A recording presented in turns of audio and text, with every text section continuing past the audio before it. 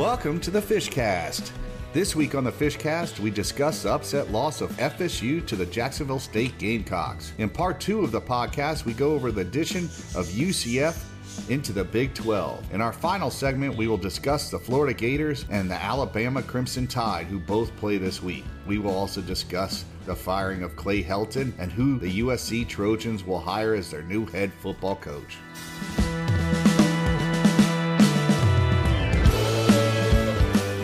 Good morning and welcome to another action-packed edition of the Fishcast. And oh boy, do we have a ton to unwrap today. My name is Corey Long. I am joined, as always, by Charles Fishbein. How you doing, Fish? I'm doing very good. Feel fresh, ready to go, man. Excellent. Also joined by the coach himself, Coach Demo, Chris Demarest. How you doing, Coach? C-Long, doing great. Crazy week. Yeah, crazy week, and we're gonna unpack it pretty quickly. We're gonna go again, kind of hot out the box this week. We're gonna talk right away.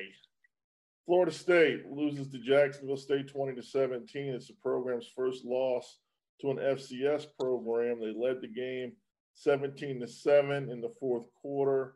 I know we all got our own personal feelings on this and where they're headed, but first thing I wanted to do, since a big part of this podcast is to have some coaching elements to it, is to go over the last play. 6 seconds left. Jacksonville State's at their 39 of their 40. I'm not sure what the official number was on the touchdown pass. It's a 4th and 10. They have one timeout, I think, but again, it's 6 seconds and it's 4th and 10. And they're on the minus side of the territory. I've heard different ways to describe the defense that FSU was in. Coach, you've been in this scenario a million times. What were they running? What did you see? Well, first of all, it's a shame what happened because Florida State had all the momentum.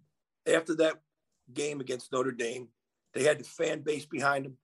They had the administration behind them. They had the media behind them. And for those guys to come out and lay an egg like that is terrible. I mean, it just ruined everything they tried to accomplish at Notre Dame. So with that being said, everybody has a different way to skin a cat when it comes to that last play.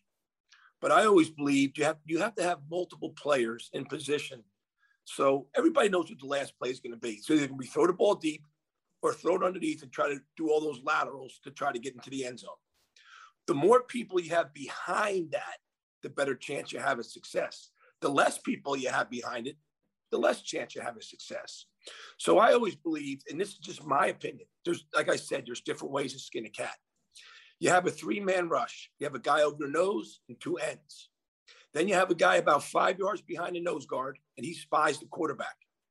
Then you have the next level of 3 guys, and you can match them up however you want. You put them over the number 1s about 7 yards deep and over the number 3 guy, or you match up your best guy over his best guy. And then you have 4 defenders behind them, and they match up over those 4 receivers, okay? Then what you do is when the ball snapped, you can bring those ends up and under to flush the quarterback out of the pocket. And then that spy who's behind the nose guard, he wraps around and tries to put pressure on the quarterback. You can't just let him go back there and throw the ball. You know where the last play is going to be. Then those 3 guys at the next level jam and turn and run. Oh, well, they're going to hold. Well, you don't hold. I mean, the offensive line are taught not to hold. They hold. So you don't hold. You turn and you press your body with them and you run down the field with them. And you still have those 4 guys back deep.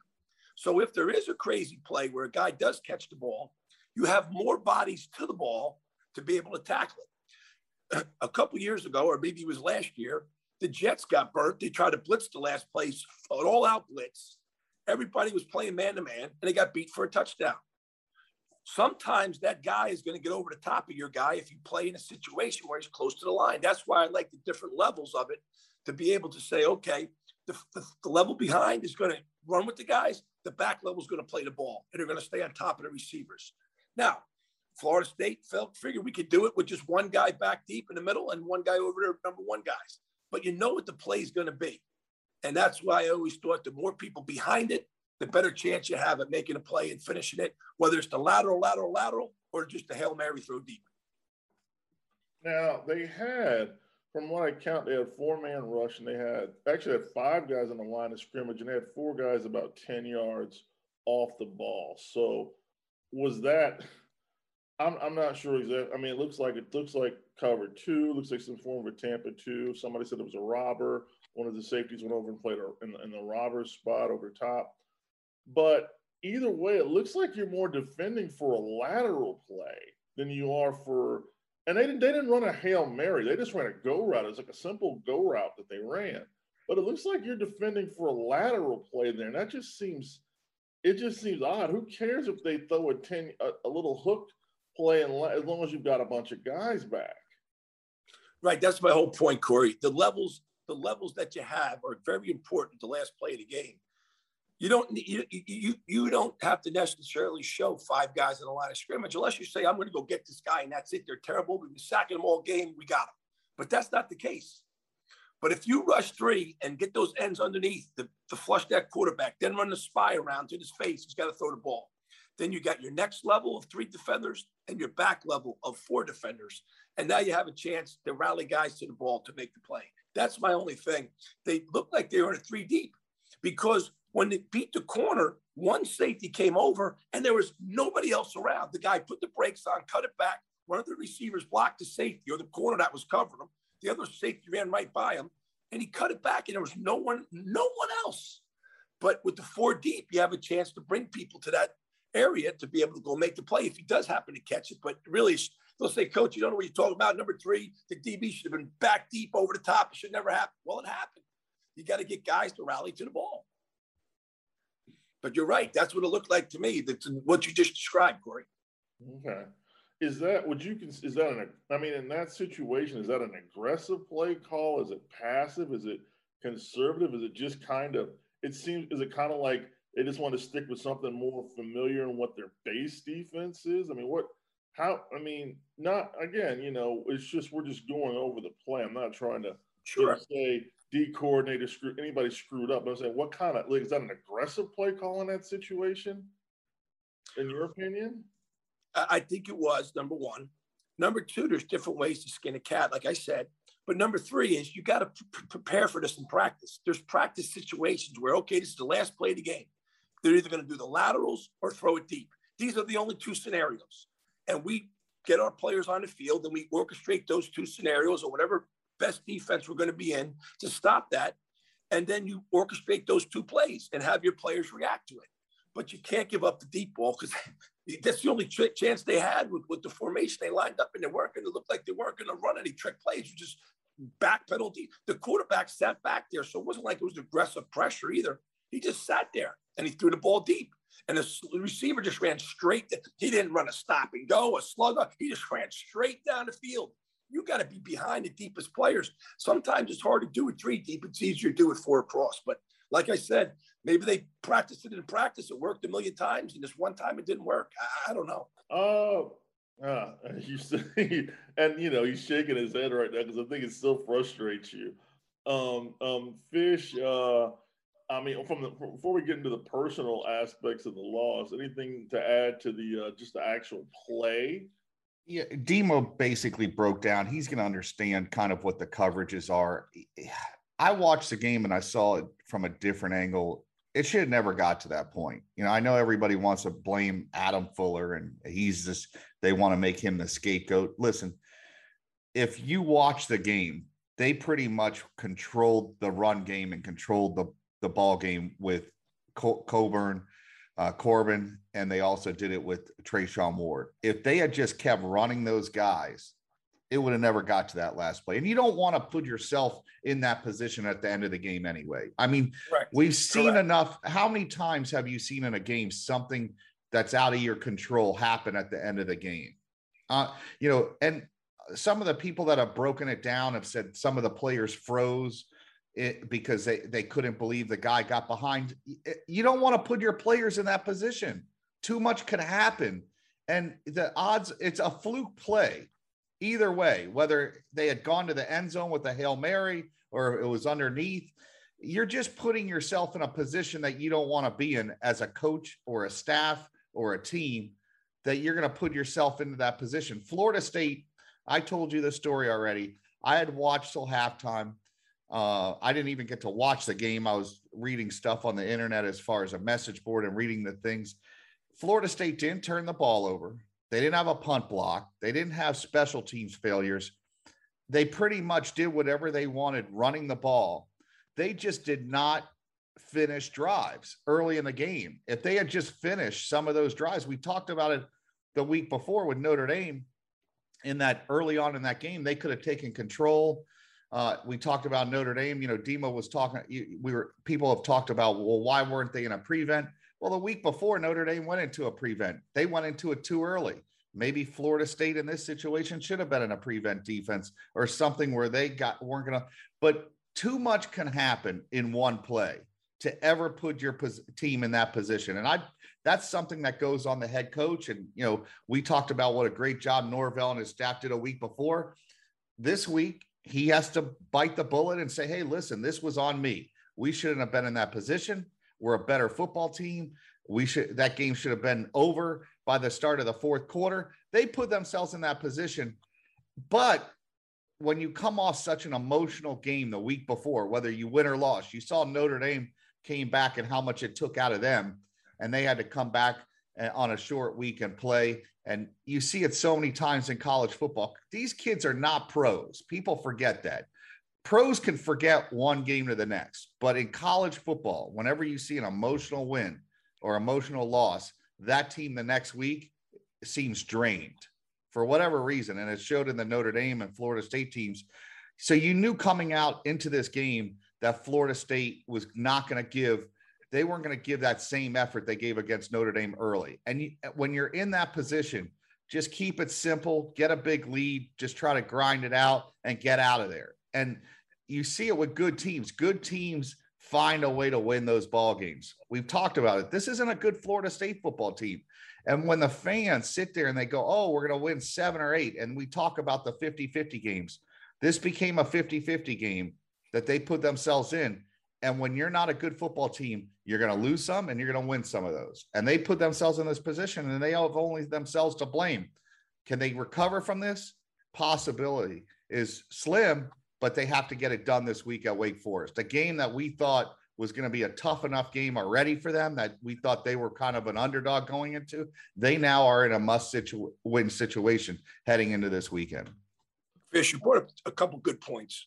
The first one is, first of all, he ain't beating Clawson. He ain't beating him. Yeah. First of all. Second of all, you're right. Notre Dame jumped into the prevent defense too early. However, we're talking the last play of the game. Yep. We're not talking about jumping into prevent defense that whole series. We're talking just the last play and how they lined up and what the deal was. The other thing is, I think they got away from what I said earlier. That's a team that can use the 2 quarterback system. I didn't see the other guy. Maybe he's hurt. I don't know what the deal is. I'm not inside the program. I don't know what the answers are. But I think they could go back to that 2 quarterback system. It causes people a lot of problems. It causes Notre Dame a major problem when Mackenzie Milton came in at the end of the game. Or you just rotate him because the other guy brings something to the table. He really does. And I think if you rotate those 2 quarterbacks, however you decide to do it, there's multiple ways to do it. It's going to help Florida State out. But they have their hands full going into Wake Forest. Big time. Demo, one thing we've noticed after 2 weeks, all right, your team has an identity or it doesn't. Their identity is running the football. That's their strength. Their O-line, for some reason, can run block better than they pass block. They are not as effective passing the football. Maybe that comes later in the year once they get more comfortable. Maybe the quarterbacks and the receivers aren't on the same page right now, but they could run the football. Why did they go away from that with Coburn, and also Trayshawn Ward? And then all of a sudden they bring in the third running back who his style is more finesse, and he didn't fit what they needed this weekend. Maybe he fits it in another game. Every game's going to be different. But they were running the ball so well with those 2 running backs. I mean, they were getting like 7-8 yards a clip. Why did they go away from that? Like, you don't have to get fancy in this game. Just win it. Just pound it out. Get to the second half. Let your backups play and get out of there. Fish is one of those guys, number 0. Yeah, that's Corbin. Jason that Corbin. guy, he can flat out run and he's tough and he keeps his feet grinding. I don't know why they got away. He had 12. He only had 12 carries for what? 125. I mean, if you have 12 carries for 125, he should have been at least minimum 20 carries to 25.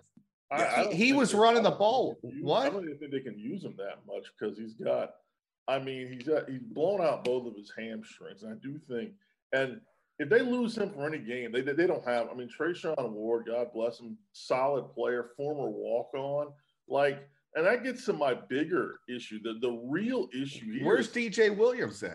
I mean, they brought this kid in from Auburn. He's a power. We can't play, just like the receiver they brought in from Kansas and the defensive end they brought in from Alabama A&M. My overall point is it's amateur hour over there in terms of personnel and recruiting. You got no number one receiver to bail you out of these situations. Some guy you can just go deep that you can get the ball to. You got no number one back that you can count on in the fourth quarter. Your tight ends are basically not even part of the offensive plan. Where are the players? Even during the days of Florida State when they were struggling, you had an Anton Smith. You had a Javon Walker. You had guys that you knew you could count. You don't remember they put Preston. They put Preston Parker in at running back against Maryland. He had 140 or 50 yards. They've always had an answer. They've always had players. Yeah. They got I don't remember any time. I mean, I've been watching FSU for 30 years. I don't remember a time they haven't had a number one back. I mean, they don't have a number one back. I have never seen a time they don't have a number one wide receiver. Even if we didn't think that receiver was great, he's better than what they have now. They have enough. The personnel on this team is just so low right now. It's give me a team with a bunch of number 3 wide receivers and maybe a number 2 running back. And I don't care how smart you think your coaching staff is. At this level, in the ACC, regardless of what we think of it overall, you still can't win with that. Yeah. And it's with those guys. And as they get further into the season, that's going to be exposed even more. That's the problem. Yeah. It's you can hide it early in the year. Once teams have film on you, it's over. It's just. Here's the point. Those same recruits, not all of them, not every single one of them, but those same recruits that sat in those stands versus Notre Dame and said, I'm watching them play Notre Dame, I'm coming to Florida State, are those same recruits that are like, oh, man, are you kidding me? Okay, so you might lose a couple of those guys now. The other thing is, look at Miami. They played App State, arguably a better team. Offensive coordinator Frank Ponch, who was on our show from Miami, called a great game. App State almost beat Miami. However, Miami found a way to win. Yeah. It's going to be an ugly win. It's going to be disgusting. Who cares? But you find a way to win that game. You got to find a way to win the Jacksonville State game. You got to find a way to win it. Well, I mean, we've talked about it before. People in 3 weeks from now, if Miami comes out and they beat Michigan State, they get into a little roll and they're 4-1 or 5-1. They forget about it. Nobody's going to remember that they only won by 2 points against App State, or Jimbo won by 3 only at Colorado. People forget that if you win. They just had to come into – I don't care if they won by 1 point at this game, won 20-19. They had to win. Yes. When you look at their season, this was the one game that was a 99.99% probability that they'd win, that we're all right, they're going to get to 6 wins this year. This was one of those ones you had in your back pocket. Where do they find this win now, Corey? It's hard to recover from this. Yeah. I mean, you think about it, say they can't, you go in this week, first road game, and I'll say, this is a team that going on the road is probably going to help them because, believe me, they're going to spend all week hearing how horrible they are at home. So being outside of Doak Campbell probably is going to help them. But if they can't win, you're looking at an 0-3 start and not a team that I think is mentally tough enough to really deal with that and come back. Now you're going to have players that are going to be checking out. You've already lost. I mean, Dante Lucas is already no longer part of the team. He was probably one of the linemen with the higher upside that got other guys hurt. There's a lot that they have to deal with already on a roster that I think lacks a tremendous amount of talent on the offensive side of the ball. And now you're losing linemen. You've got guys out for the season. You got guys that can't play that much. It's gut check time. And you got to think that some of the guys, some of the guys that you bring in, we pointed it out. They've got like 4 transfers that were kind of one and done kids this year. They're not, some of them aren't exactly going to be keen to try to figure out how to make salvage this season at this point. But Corey, we talked, Demo talked about Bobby Bowden, and this is what made Bobby so great, that they can lose games. And as a program, he always kept those kids in check and always had goals for those guys to reach. Even when they lost 2 games early in the year in '89, he always found a way to recover from a loss or a bad loss. This is what Mike Norvell's paid for. He has to find a way to, 1, steal a win or 2, and he has to change the tide. Now, whether we believe he can or not, it's not in us to figure that out. It's in him and his coaching staff. They got to find a way to win, because if they're going to have success in the future over the next couple of years, and he's still going to have a job, right now is going to be whether he wins or not, and is able to continue to coach at Florida State. These next few weeks will decide his fate. Yeah.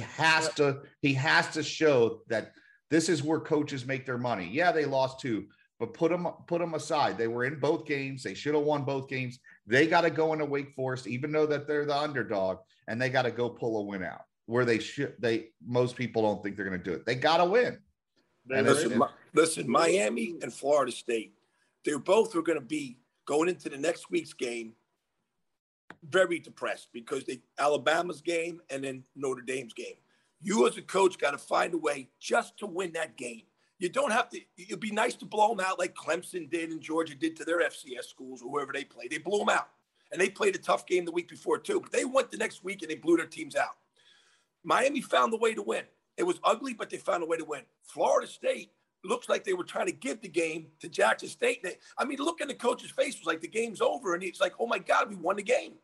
So you have to be able to get your team ready to play the next week, 100%. No matter what happens the week before, you just got to find a way to win. Now they're going into the Lions Den.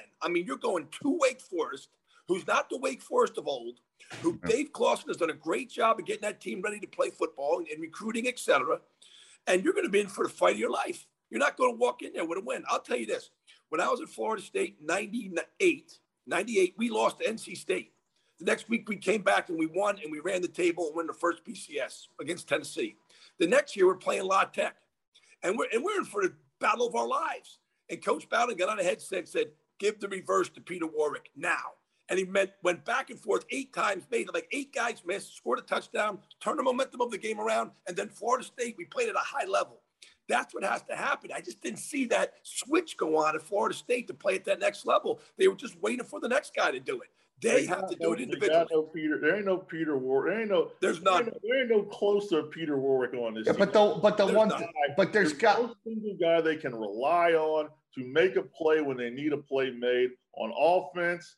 Jermaine Johnson might be that guy on defense, but they got nobody on offense. But Corey, where's the pride in this team? Like, you cannot. Somebody has to. What happens, Charles, when you bring in? You got 4 or 5 one and dones on this team. They don't care about Florida State. They don't care. Right. There's no ingrained pride in that system. You're right, Corey. These guys are new. The guys that have been here for 5 years have been through three coaching staffs, multiple assistants. Like but we're hearing about how cultures change there and the locker rooms change. And you grab a wide receiver from Kansas who hasn't been part of a win since 2019. And they come out and say, "Oh, well, he's quitting. He's struggling," and then they play him. Like, this is the bad part. He has a horrible training camp where all he was talking about how he just take plays off. Then they run out there and play him. Meanwhile, they got young wide receivers, guys guys I know, that are collecting dust that they spend no time with. I tell you, everything this staff is doing is so backwards, it makes no sense to me. Well, here's the thing. When they went to go play Notre Dame, every single one of their players had to bring their A game for that game to be great. And it was. They all played their A game. Then next week they go into Jacksonville State, and the players are thinking, "Oh, I'm good enough. I can only bring my B game." Well, hold on a second. Jacksonville State bringing their A game. So is your B game as good as their A game? If not, then they're going to beat you. You better play your A game all the time. I don't think this Florida State team's good enough to ever think that like anything but their A game is going to get them a win. Like, they're not good enough.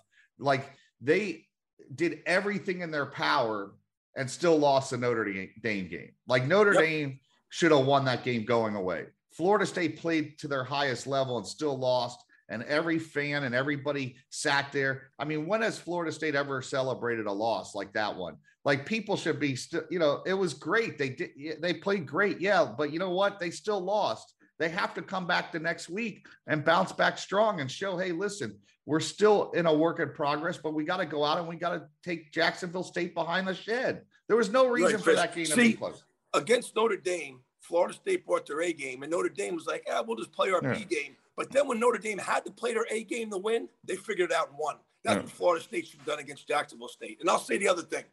And unless I don't know something that somebody's injured, they got to go back to the 2-quarterback system. At Florida State, it works for them. It works for them. Not everybody else, but it works for them. Yeah, because they both bring a different style of offense. Listen, once again, they're going to have to find out, like, I believe they're going to have to go to 2 tight end sets. They're going to have to pound the football, and they're going to have to go play action pass. And then when you get Milton in there, you're going to have to design plays for him, get rid of the Wildcat. You'll have plays for Jordan. They can run the Wildcat with Jordan Travis. They do not have to put a running back in there that can't throw, that basically everybody on the other side knows can't throw, and you're wasting a play. If you're going to run that play, you run Jordan Travis. What? Against Jacksonville State, they could have basically lined up in the most basic personnel groupings. That's 11, 12, 21, 22. We all know what they mean. Yeah. They lined up and pushed them backwards. Yes. This is the problem with bringing in a bunch of smart guys, is that they outsmart themselves all the time. You got it, Corey. You got it. Team that you don't have to overthink it against. Let's just run down. We can do it out of the gun. We can do it under center, but let's just go downhill, push these guys back. They won't be able to handle it for 4 quarters. Instead, you're running wide. You're doing this. We're doing Wildcat. We got to do all this window. But if you got to do window dressing against Jacksonville State, the confidence that those kids get thinking, oh, these guys can't just come right at us like UAB did the week before. These guys can't just come right at us. I guess, the one thing those little FCS teams, especially those ones in the South has, they got a little speed to the sides. Downhill, they ain't that strong, but you start getting them, they might be able to stretch you out a little bit. So I just think it's a bad showing. It's what you call a total team loss. I mean, no one there should feel like they did their part, because if they did their part, they'd have won by 30 points, like UAB did the week before. And the other thing too, Corey, is that you say what you want about Jimbo, say what you want about him, but I watched Texas A&M play, and I think they were down a quarterback, and he just kept to what he was doing. The kids believed that they were going to win. They remind me of the North Carolina game in the Orange Bowl that he went to see. They just kept doing their thing. The kids believe, and boom, they go ahead. Because he sets a standard that, listen, if we get to the 4th quarter, Jimbo, one thing I'll say about Jimbo, and people say he's conservative, he doesn't go for it on 4th down enough. I've heard all the complaints. He understands you can only lose a game in the first half. You can't win. Got it. You can lose a game in the first half. If you get to the 4th quarter with him, he feels I could beat you. I have enough plays I have enough bullets in the chamber. I'm going to take you out. He understands it too, Fish. And the players understand it. Just stay within a fighter's chance, and we'll pull it out in the end. Even when we're not at our best, we'll still pull it out. And that's why he's such a great coach. And that's why people don't understand that he's a great coach. And he's going to have success there because he's now 2-0. And now what he's going to do is, people don't realize this. He knows he spends so much time with that starter. Now that he has a week to prepare with the new guy, trust me, that guy's not going to look so inept this week. He's going to go out and look like a totally different quarterback because now he has time to spend. He just won another game. He could go play to that guy's strengths. And Texas A&M will probably come out and people are going to go, how did that quarterback look so much better? Because he understands the moment at that point, how to get through a game. Fish, how did Florida State win a national championship when he was there versus Auburn? 4th quarter, last play, Winston throws the pass. They grinded all the way down the field to that point. That's the play they had to make. That's the play they had to win. He believed they won. Listen, he planned that all week, all year, that Sure. that drive, he had every play picked out in his head. All right, I'm gonna run this on this, this on this. At the end of the game, we're gonna go to Kelvin Benjamin. Game over. Yep. We're winning. He had that scenario planned out all week. For 2 weeks before that game, he understood what he was going to do, and that's what makes him such a great coach. He sees things before they happen. Right. Mike Norvell right now has to be in that same position. He has to start seeing things. Oh, Fish, it's not fair. You guys are comparing apples and oranges. No, we're not. We're comparing apples to apples. We're comparing oranges, period. Yep. One thing Jimbo had also was talent, and he knew how to get talent in the. But everybody says that, Corey. Hey, he had talent. Who got the talent? He did. No, and so did he learned how to get. He got talent. I said he got talent in the program. People are like, "Oh, well, have to learn how to get talent in the program. He can't win without Jameis." Well, who the hell got Jameis? You know, it's like they gotta. I mean, believe me, it's much easier to win with talent than it is without it, as you're seeing right now. You know, you got no talent. You struggle to beat Jacksonville State. We have to move on. We're going to take a quick break. We're going to come back, talk about UCF. Big week for UCF. They were officially entered into the Big 12. We'll be right back.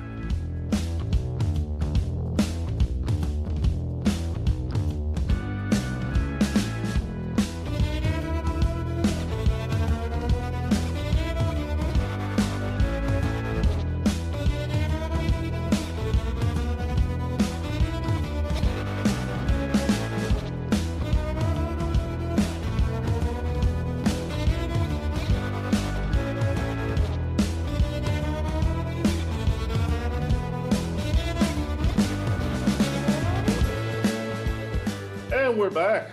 Part 2 of the Fish Cast this week. Here with Fish, here with Coach Demo. Big week down in Orlando at UCF as they get they basically get the golden key they've been looking for, an entrance into a Power 5 conference. This week, the Big 12 invited UCF, Houston, Cincinnati, and BYU. All 4 schools accepted. All 4 schools have been approved.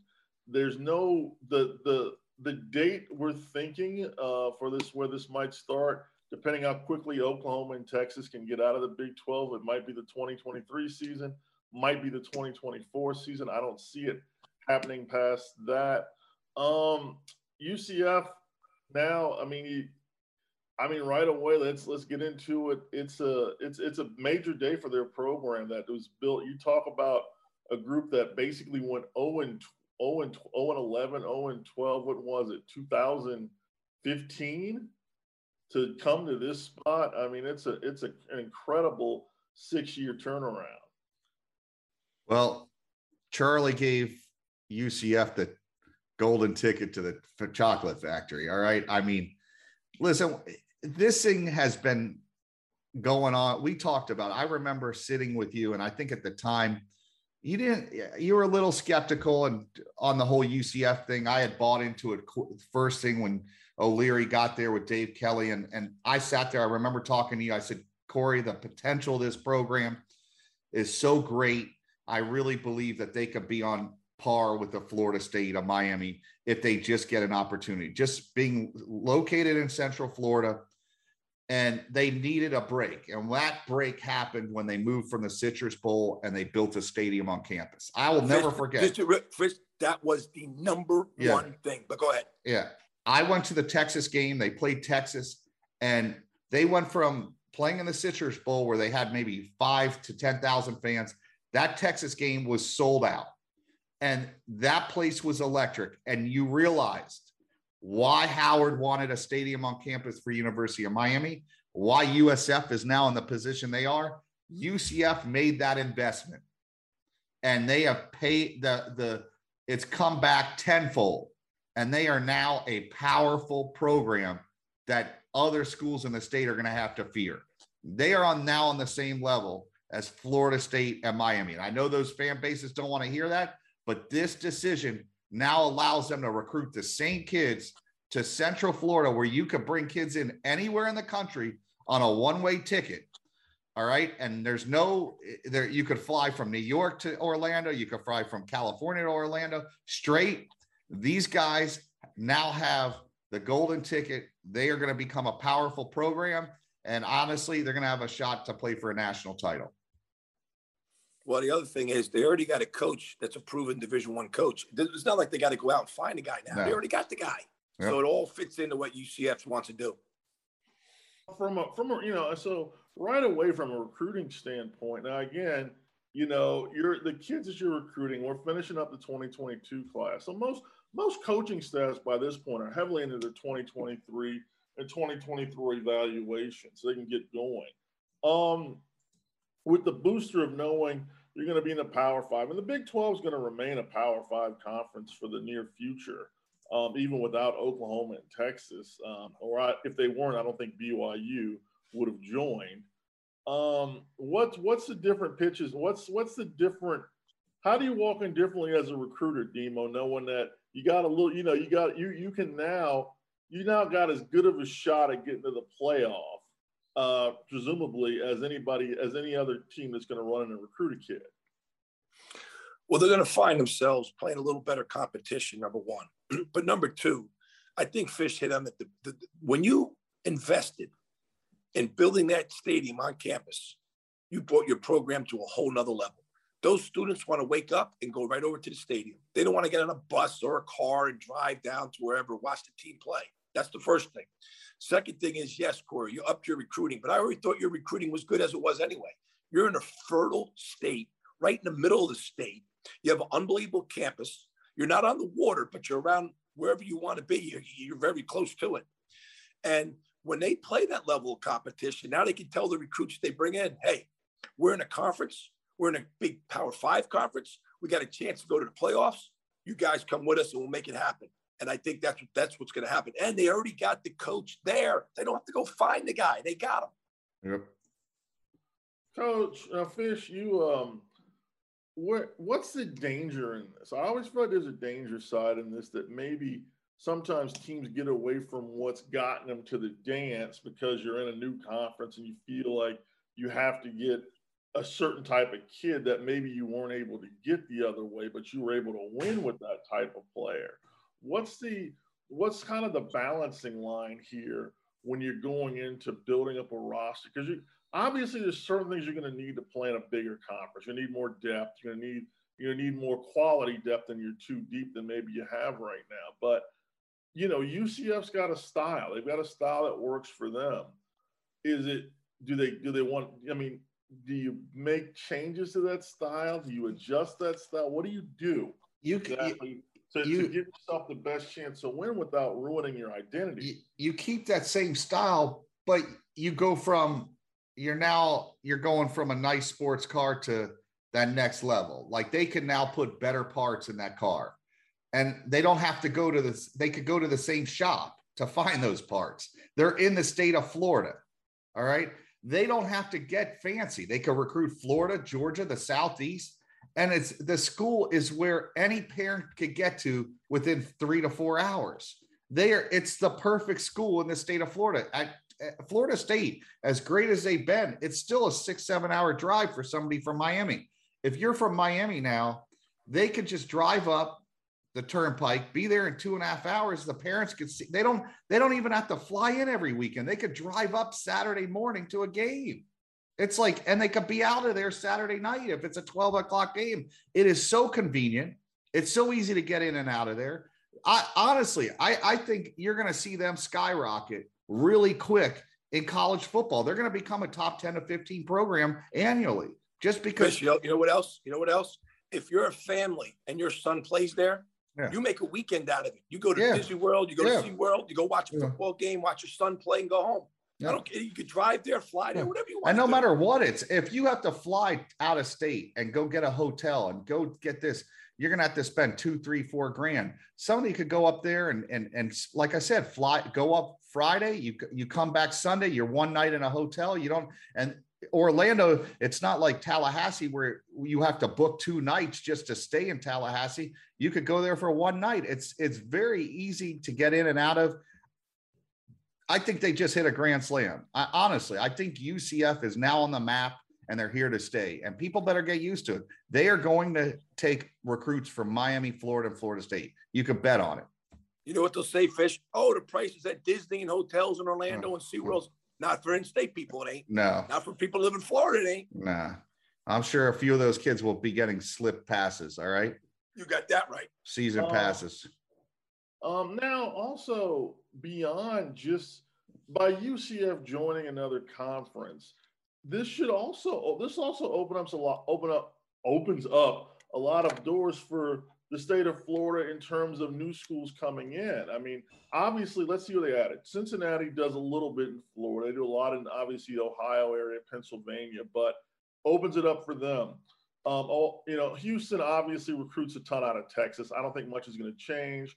BYU is a specialized school. They get a certain type of player. That player can be anywhere, really. But you start looking, Kansas, we like Lance Leipold. We think he's going to make that program a lot more competitive. Kansas State, Iowa State's done some good work in Florida. Like for the kids in Florida, there's a lot more schools that will be coming in this area now because they've got that footprint there. West Virginia, they've been out of Florida recently. I think they're going to jump back into Florida pretty hard. So this is a big deal for really this is something that if you're a high school kid that is an FBS kid, you celebrate this because there's more schools coming in. Demo will tell you this straight up. When UCF starts dominating that conference, it's over. More and more schools are going to come into Florida because that's the only way you're going to be able to beat them straight up. That's it. Got it. That changes the dynamic of recruiting. Is if they're seeing on the other sideline that every week those kids are beating them, you're going to have to get some of them. Just like Nebraska. Nebraska said, how do we beat Florida and Miami? Well, we better go in the state of Florida and take some of their players. How did Alabama get really good?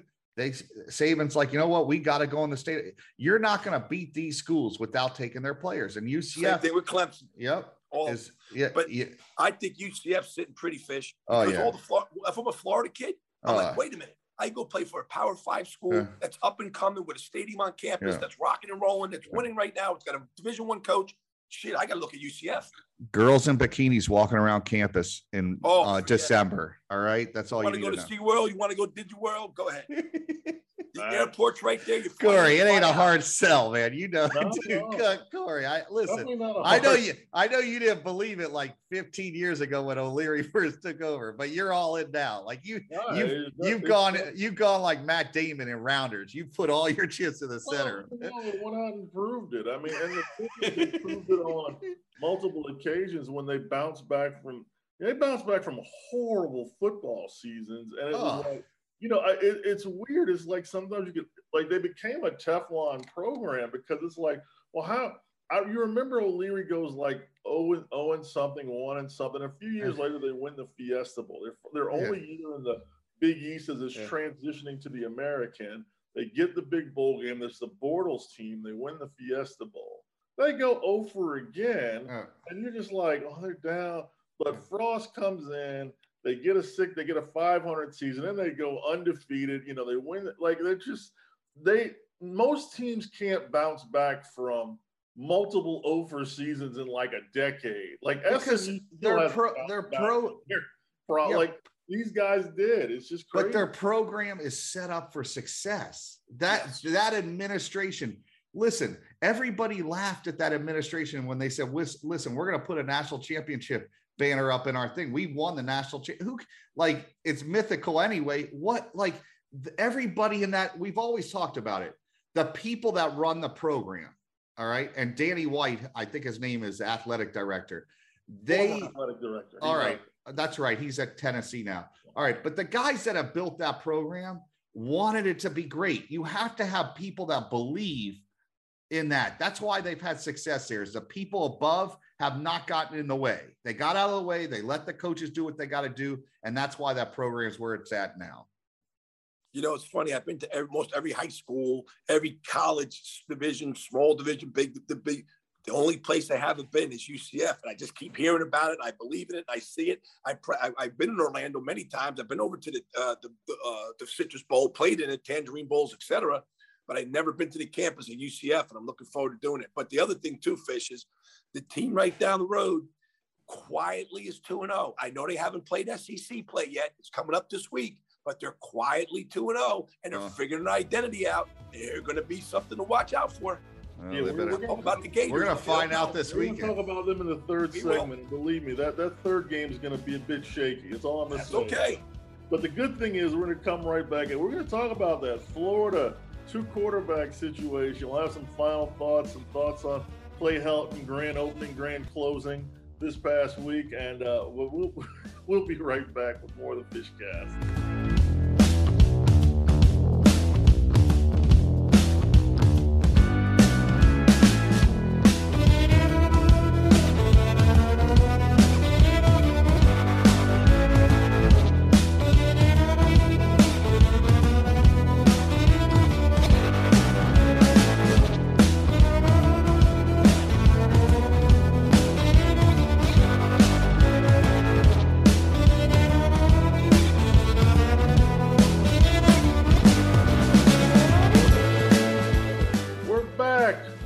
Final thoughts here. Final segment of the Fishcast. Back with Fish. Back with Demo again.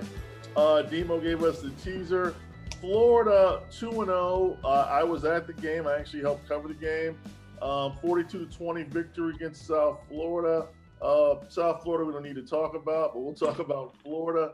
And they ran the 2-quarterback system again.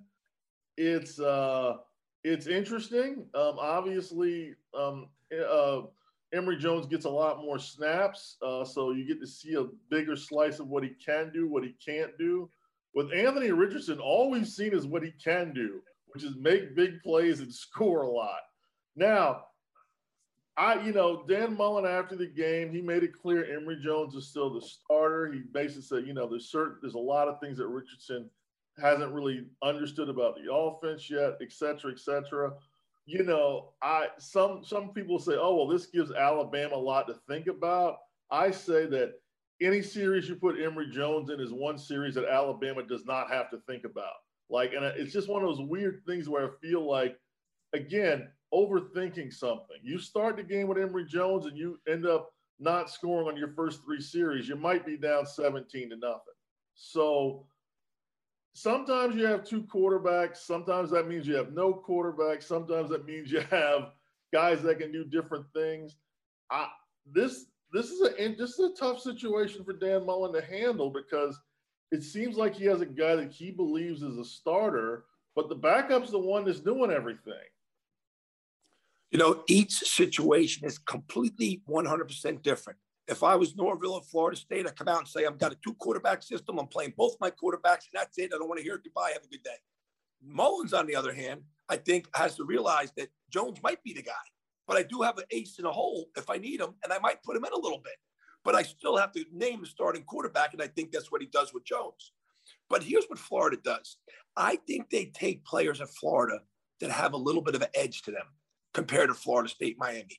I think they take players that have a little edge. Now, you have to have guys on your staff to be able to deal with that, to be able to handle those kind of kids. But I think that's why Florida is successful. And I think that's why when they get in SEC play, they don't get blown out 80-0.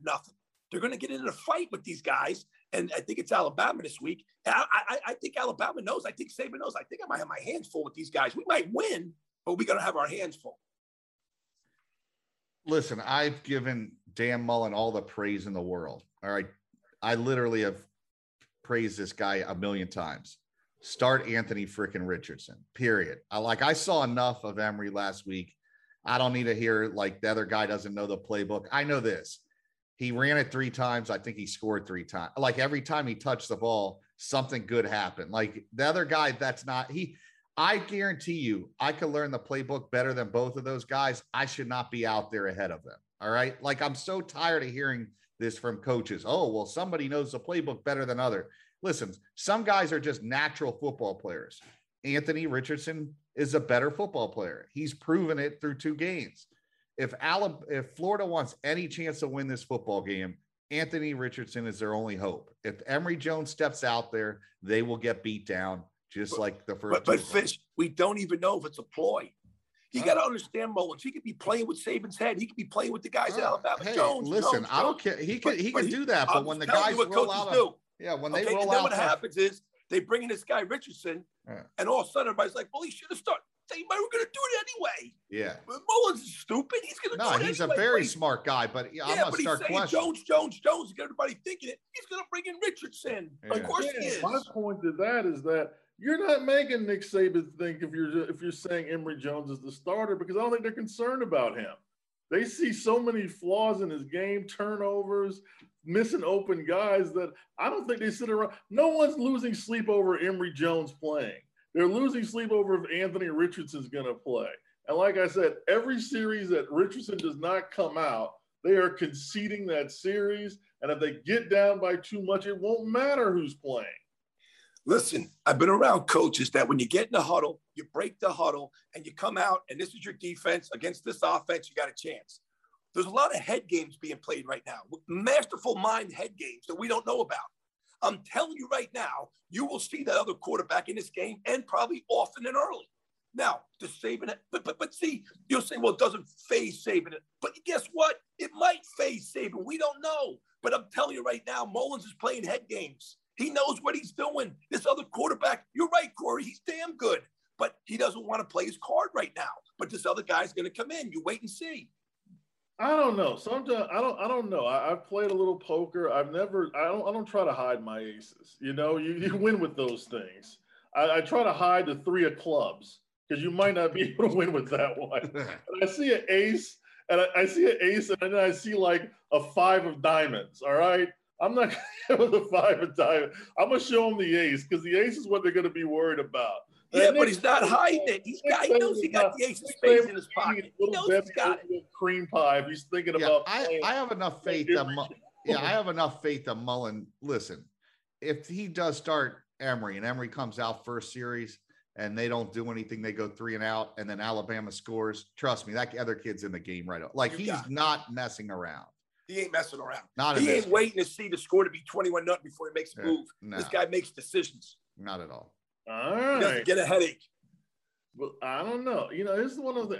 I like Dan Mullen as much as you guys do in the general sense, but we know coaches. Coaches sometimes when they have a belief in somebody, that belief overtakes all forms, all kinds of common sense. Yeah, You're but right. he has Bull Gator, Gator Nation behind him. They turn quickly. If like you go and they may like him today, tomorrow they could hate him. Like he doesn't have that luxury of other coaches. Like he's got to go out and worst case scenario, this game's got to be within 10 points going in the fourth quarter. All of a sudden people are calling for his head. So we'll see. Very true. I just hope the defensive coordinator is ready to play Alabama. That's all I hope. Yeah, I actually think defensively, if the front four can get some rush, they'll be fine. If they can't, or the secondary is still a little. They're still a little. They're so young and they're just kind of all over the place right now. And I feel like if they can't get a little pressure on Bryce Young, they're in trouble. Sadly, we have to say goodbye to one of our coaches this week. It's a coach we've been expecting to be departed for a while, but a big loss to Stanford, who was I think an 18-point underdog, was all that was it for Clay Helton. After he leaves with a record of 46-24, which sounds so much better than it really is, you know, because he was never meant for long for the job. He was brought in as an intern when they had to fire Sarkisian, and he kind of just hung around long enough to where they had to give him some contracts. And we would wonder if this guy was going to stick around every year. And then finally, I think, he usually got himself out to pretty decent starts that would hold them off through some of the down periods. But a 42-28 loss to Stanford, they decided to make a move sooner than later. Dante Williams is going to take over that job. I doubt he's the guy they're looking at long term. The one name I had heard right out the gate was Chris Peterson. That Chris Peterson is itching to get back in. Former Boise State coach, former Washington coach, knows the area. I think that's a good situation, a good hire possibly. We are going to hear about Urban Meyer just because I think the NFL thing is going to be a total disaster. I know USC was very adamant that they were not interested in him, but that's pre-NIL. Now that players can get paid, you don't have to worry so much about some of the urban little shortcuts, at least in that aspect. I mean, I think you worry about the guys he brings on his staff because he makes some really questionable decisions there. But you don't have to worry about so much violations within the players because they're all at USC. If you can't get some money in the NIL, you're not doing something right. So, but general thoughts on Clay Helton, thoughts on the USC job. This is a big job. This is a big boy job out there now. Well, when they let Clay Helton go, the only thing that they could say is he was such a nice guy, such a class act, such a nice guy. That ain't going to win at SC. Well, Dima, what do you know about it? Well, I was coach at the University of Hawaii. I played in the Coliseum where SC spanked us. Head coach was Lane Kiffin. Then SC came out to Hawaii the next year. We almost beat them. We almost beat them in Hawaii. That might have led to Lane Kiffin's firing. Who knows? Might have had something to do with it. So I do know a little bit about SC and all that kind of stuff. I had some good friends who's inside the program, etc. They do not need a nice guy. They need a guy that walks the line, that walks the fence and can go either way, but he stays on the fence. That's what they need at SC. Now, I've seen all these 7, 6, 7 names that they mentioned, yada, yada, yada, this guy, this guy, this guy. Some of those guys are very comfortable where they are. They can't do what they do outside the area that they're in, whether it be the Northeast, et cetera. They can't do what they do outside the area that it won't fit at SC. Pete Carroll fits there because he was a loosey-goosey guy, okay? But he was serious at the same time. He was a dictator, but a loosey-goosey guy at the same time. That fits at SC. They have to recruit outside of California. When Pete Carroll was there, he had Jersey guys, he had Florida guys on the team. Then they won the national championship multiple years. He had a good staff, young guys mixed with old guys that could recruit. I think Ed Orgeron was on that staff, okay? The guy put a good staff together that fit Southern California. All these guys they name are at comfy places that they can get away with what they get away with there. They can't get away at SC. The one name that I haven't heard, and I'm going to throw out there, and you can laugh at me all you want, is a guy by the name of Rex Ryan. That's it. You know, Corey, I'll jump in here. You know, we bring up Peterson, and I think Peterson's a hell of a coach, the guy that was at Washington and did a great job at Boise State. But played against him too at Hawaii. He played Washington. Yeah, I mean, he kind of seems like the Mark Richt type hire. That he'd be the safe guy. Yes. I don't know if USC could go safe. Like, I think they have to go and get somebody that is gonna. They may have to go up to a little north of them, and there's a guy up at Oregon that we all know. You got that right. You know, Mario Cristobal. They need a guy that's an elite level recruiter and a guy that's a program builder and somebody can win a national championship because they're bringing in elite level talent. USC is the one school that should dominate college football west of the Mississippi. They have nobody in their way, really. At the end of the day, if Mario coached can do what he's doing at Oregon, what would he do at USC, him walking into those schools? I mean, you're talking top 2-3 classes every year. And if they have that, they're in the discussion for the national championship just because the talent level is going to be so great. And he's going to be able to get better coaches even to go there because USC is such a great job. It's one of the top 2 or 3 best jobs. They are the one program that has self-inflicted wounds more than any other program. You never hire a Clay Helton. Those guys can't handle that job. That job you need guys that are cocky, arrogant, that, like Demo said, they're going to tell people to get the hell out of their way in that administration. But at the same time, they know when to let people in. This is such a great job, but USC has been known over and over. You look at their history to screw this up. Yes. They need somebody outside that program to make the decision on this. They do not need to keep, it doesn't have to be an SC guy or somebody that coached or played there. No, they need to go out and get the very best option possible. And, you know, like I said, Mario would be the first guy on my list. Me personally, he'd be the guy that I'd go after. He's already proven he can win in the Pac-12. He's already proven he can recruit at a high level. Mario has the image of what you want in a head coach. He'd be my guy that I'd go after at USC. Another name I'm hearing 2 other names. PJ Fleck, who I know, a Minnesota coach who we all like. James Franklin, I think, is definitely a coach that's out there. Coach, that's an interesting hire. It'll be interesting if they get it from Penn State, but it's certainly a guy that they can look at. In general, I row the boat.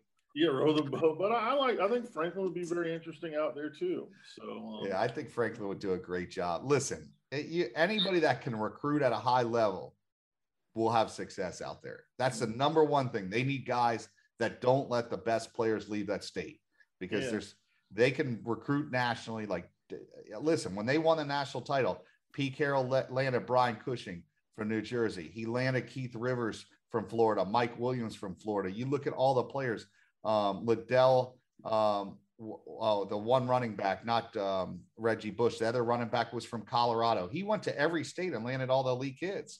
Don't forget about the receiver from Jason from New Jersey. Yeah, Jason. Dwayne Jarrett, whatever. Yes. So he landed kids from all over the place. Yeah, and they've stopped doing that since Clay Helton's been there. Yeah, and the interesting thing, and one of the big criticisms of Clay Helton is that you have several elite quarterbacks: Bryce Young at Alabama, DJ Ugalele at Clemson, JT. What's JT's last name? Daniels, I think. At Georgia, Jake Garcia at Miami, all from the Los Angeles area. All four of those kids are from Southern California, and none of them went to USC. Nope. And those things like that, those things run to catch up to you quite a lot. Here's what you need at SC. You need a couple guys that can recruit locally.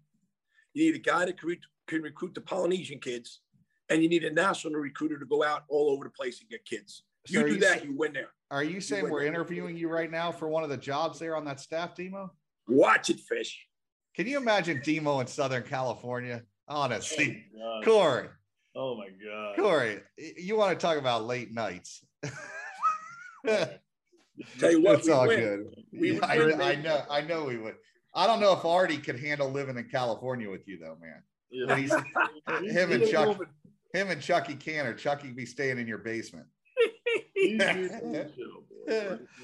All right, guys, as we close out another fun-filled week, any final thoughts, Coach Demo?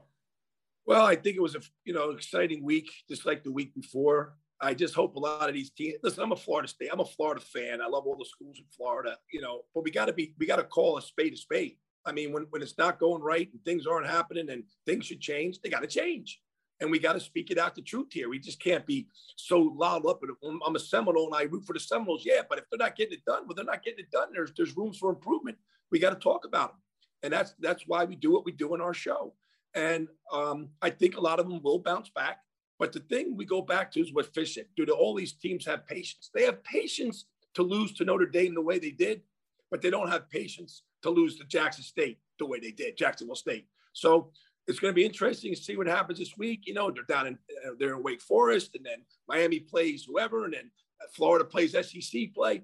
UCF is going to be in the Big 12 eventually. A lot of neat things are happening, but we are a national podcast, so we understand about what it is like on the West Coast as well. So, but I think Fish is right. I think they go hook, line, and sinker for Mario Cristobal at SC, and then they go for the name I mentioned. But some of these other guys, they're comfortable where they are. They can get away with what they get away with where they are. Yeah, it's different. I just don't think Urban wants to coach in college anymore. He doesn't like the whole. He don't want the headache. He gets the headache. Coaching the NFL anymore after this. Well, listen, he might have coaching at Bishop Sycamore. Yeah, I think you guys are. I think he'll stick it out a couple years in the league because of the money. But listen, week 8. All right, we'll see. I think Urban's right-hand man is a Polynesian guy, so you never know. He could be forced to go out to SC because they have a Polynesian connection at SC. But it is what it is. I will say this, all right, fan bases, and this goes to whether it's Florida State or Miami, fan bases are all fine with you, but when those losses keep piling up, your cachet goes real quick. So we talked about it. Florida State and Miami, they need wins this weekend. Keep the dogs off. That's all I have left to say. I think Miami plays Central Connecticut State. So they play Michigan State this week. So is that this week? Yeah, they got Michigan State at home. Okay. And what's crazy is they're a 7-point favorite. They should be a 3-point favorite. It just doesn't make sense. So you saw what happened when UConn lost to Holy Cross, didn't you? Yeah. Like I said, I give UConn credit for keeping that game so close. Because Holy Cross. I mean, even though I know Holy Cross lost to. I don't know who they lost to this, but I never heard of the school, but they were better than Gordy Lockbaum went there. That's a school of Gordy Lockbaum. Yeah. Remember him? The 4th runner-up in the Heisman or something? Yeah. The last of the two-way players. Oh, yeah, I remember him. I'm going to call my grandfather. Yeah. Yeah, I don't think so. All right. One place where the cachet doesn't run out is at the Fish Cast. You can catch us on Twitter at the Fish Podcast. We are part of the FNF Coaches Network. Look out for our recruiting. Look out for some recruiting-based podcasts in the near future. We're going to talk a little bit about recruiting, answer some questions, answer some mailbag questions. You can find the Fishcast at pretty much anywhere now that we've got our distribution right again. I think we might have about 25 different outlets, including Apple, Spotify, SoundCloud, iHeartRadio, Google, and several others. Let's see. Anything else? Oh yeah. Just make sure you give us 5-star ratings every time you can, because that helps us out a ton. Just don't take our word for it. Just do it. And once again, Charles, Coach Demo, great talking to you. We'll be back next week, probably with a lot more news. Who knows what's going to happen? Row the boat. This thing is crazy. All right. Yeah, man, that gets Demo all jacked up. All right, man. I'm out. All right, stay tuned. Thank you, everybody, for listening.